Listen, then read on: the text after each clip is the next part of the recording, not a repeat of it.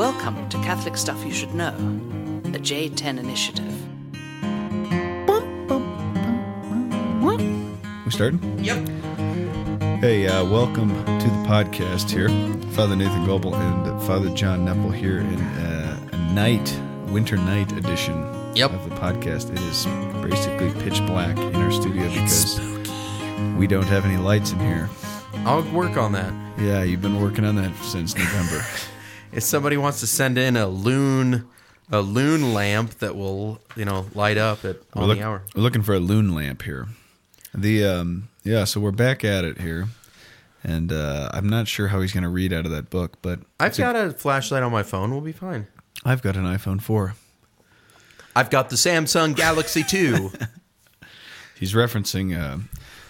So Father Nathan is turning into his father, and one of the many good qualities of Dave Goebel is that he just says things randomly. That if you know the history of the man, you can interpret them into modern English. But if you don't, and so what Father Nathan it's just nonsensical. It's nonsensical. And what Father Nathan just referenced was, what was that? It was something. It was a cartoon called "I Want the iPhone 4." It's probably not for children to listen to, but definitely funny. So when the iPhone 4 came out, and it was talking about how people just want it without any reason whatsoever. Right. And he's a Samsung guy, and so he took to it. I know, but right now I am waiting for the iPhone 6B to come out because I do want... It's just... Like, I like the Droid. I like a lot of things about it. However, the fact that Apple has made music completely impossible to get on it, it's really frustrating because then you have to have an iPod and or whatever else. So I know, first world problems. But you're lucky. Andrea just said we're not going to Blue Bonnet for dinner. Yes, he hates this place. Blue Bonnet is like dignified dog food. I love the Blue Bonnet, man. Oh gosh, why'd she say that? She said she didn't want to go there. Yes. So I tried to make her feel guilty. So much for my combination K. Gosh. What do you mean combination K? That's what I get every time. Combination K. What's that? It's a shredded beef burrito and a taco. Okay. Yeah. I was like, is that like some sort of reference? I got the old combo K. Everybody gets the combo K, it's crazy. All right. Well, enough banter because we've got to be at, Not the Blue Bonnet. This is classic woman right here. I don't care. Just not there. Yeah. Oh my gosh. There's a hilarious. There's a new Weird Al Yankovic song called like going through the drive-thru or something, and it's all about that. It's like, I don't care where we go, but they really do care where they go. And then it's like, we had Chinese food the other day and whatever else. So, I mean, do you want us to pause so you can figure this out? Just trying to work out our dinner plans. Look who's calling now. Nice. Father Ramon Garonsky. He would feel very uncomfortable if we put him on the air, though. So I know, but we're going to decline that call. Shoot. You'll have to call him back as soon as we get done because he doesn't like it when we... So anybody over the age of 60 basically thinks that phones are like, you should answer a cell phone at any moment. Yep. I don't understand that whatsoever. Yep. But he is one of them. She wants to go to Lime. I've never been there. All right, we'll go there. Great. Let's start. Wait, so she doesn't want to go to Mexican food, but she wants to go to Lime. Yeah. What's up with that? Que sabe la mujer. Que sabe la mujer. Okay, let's start the topic. Let's start the podcast. Hey, welcome to the podcast. Hey, Father John Nathan Goebel here. How are you? Catholic Stuff You Should Know. Great to hear from you. Great to be with you. Everything's great here in Priest Land. Okay, what are we talking about? Today we're going to talk about recollectedness. Recollectedness, what I'm not right now. Yeah, well, I think that's most of us. I'm angry because I want to go to the Blue Bonnet, and we're going to Lime. I think you should just say, I want to go to Blue Bonnet. We should go there. What if I put the F word in there? Would that help? No, that never helps, John. I'm saying that because we're on the air. Okay. People are really annoyed right now. I know. And they listen. Just start the topic. Okay, we're turning the phone Okay, off. well, this is actually a good prop. I don't care where we're going to dinner.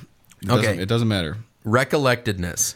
So I'm reading this book, which was actually recommended to me when I was a junior in college because I was just learning there's these sensations that I'm having to pray, but I don't really want to do them because I would rather watch SportsCenter and do whatever else. And so I was kind of asking my spiritual director at the time, Father Brian Herlocker, how can I grow in my spiritual life, pray, etc. And he recommended this book called The Art of Praying by Romano Guardini. And I remember sitting in the back of St. John's Chapel at the University of Illinois and being like, what in the heck is this guy talking about? He's talking about these things called composure and contemplation and stillness and whatever else. And I'm like, this isn't for me. And so I pretty much put it on my shelf for 7 years, even went through seminary, and then eventually got ordained.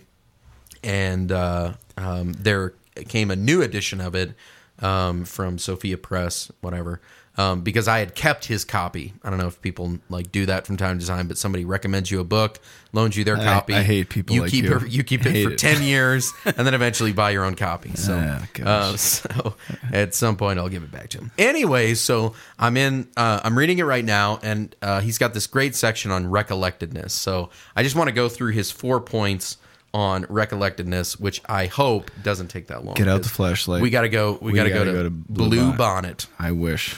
We got 13 minutes. Okay, so the first thing is, what do you think of when you think of recollected? Recollected? Yeah, like when you say, when I go to prayer, I need to be recollected. Recollected.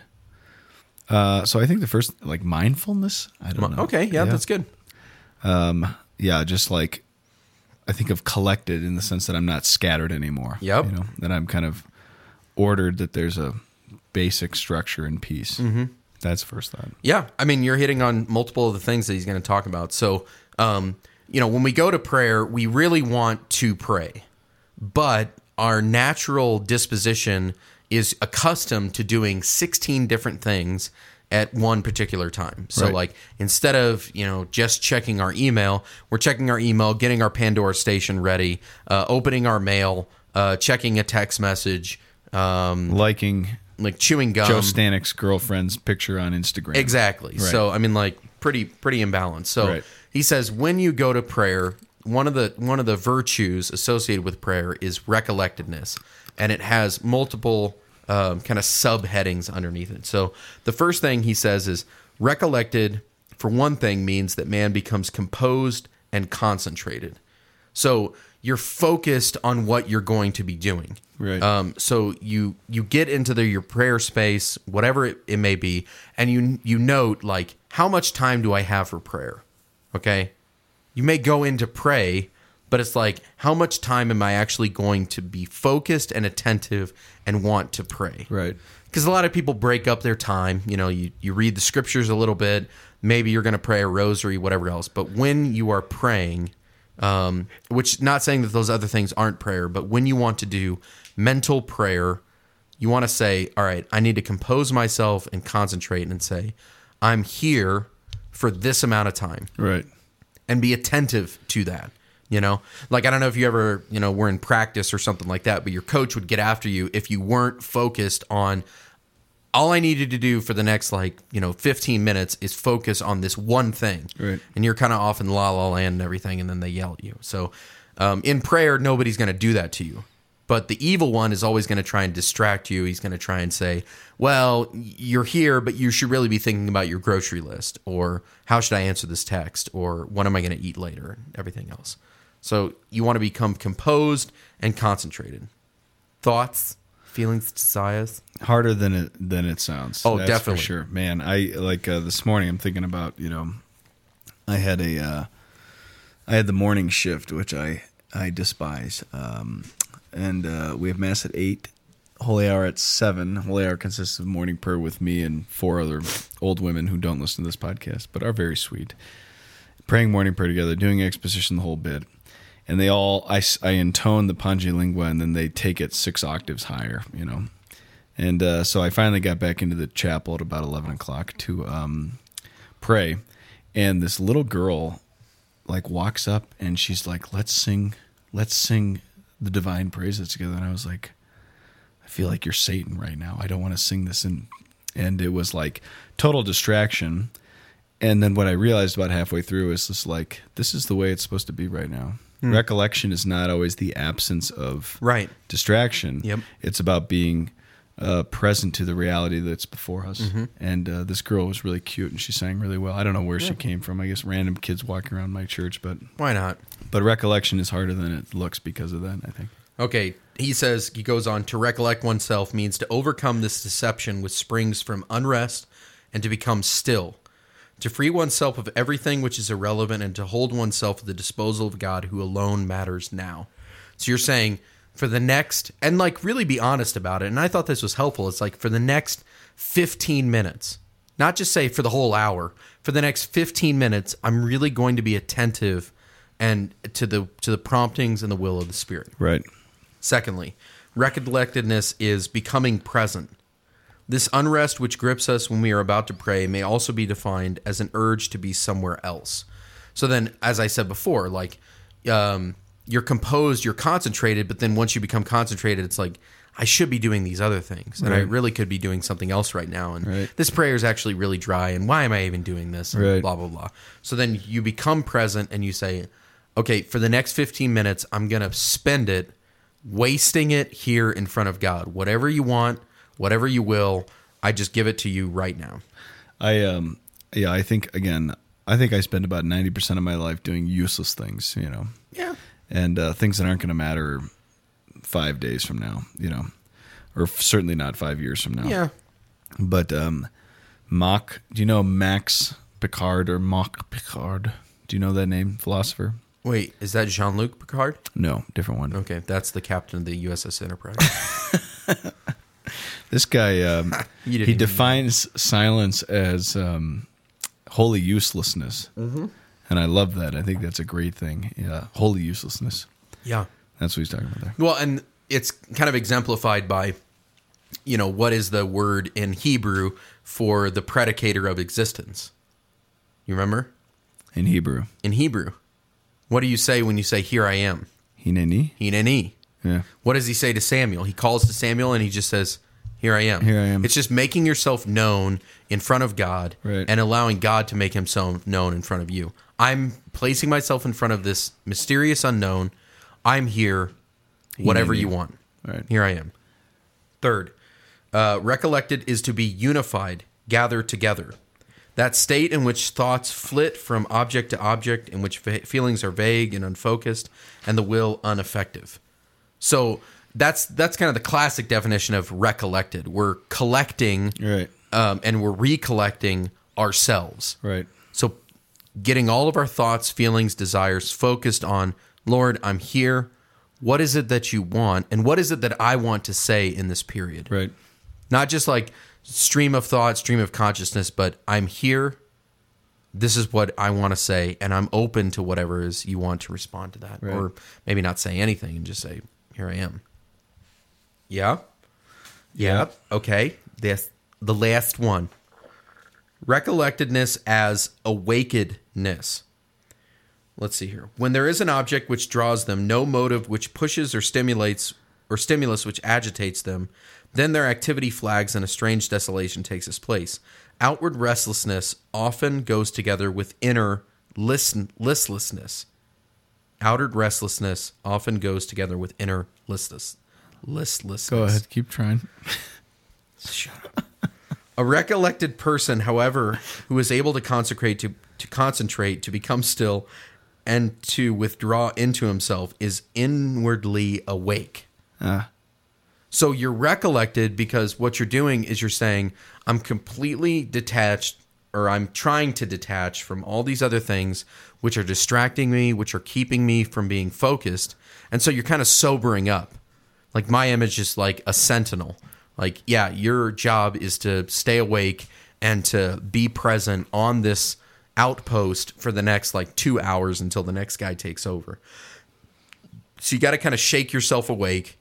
You got to say, this is my job. This is my focus. Concentrate and be present.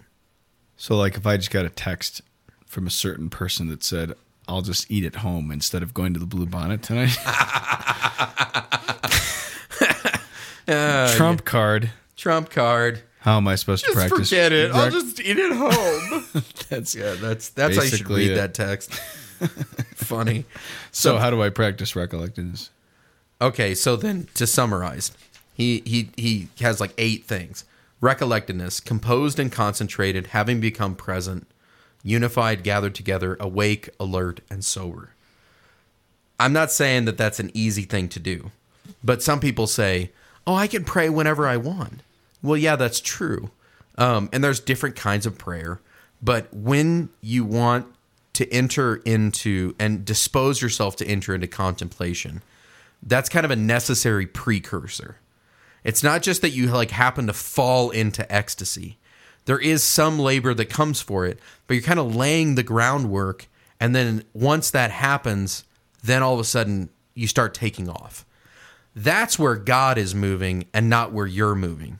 Can God move in people like myself who are totally outwardly restless and inwardly listless? Absolutely.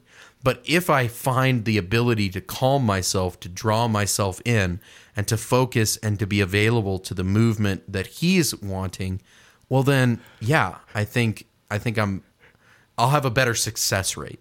Right. Not that prayer is about success. Right.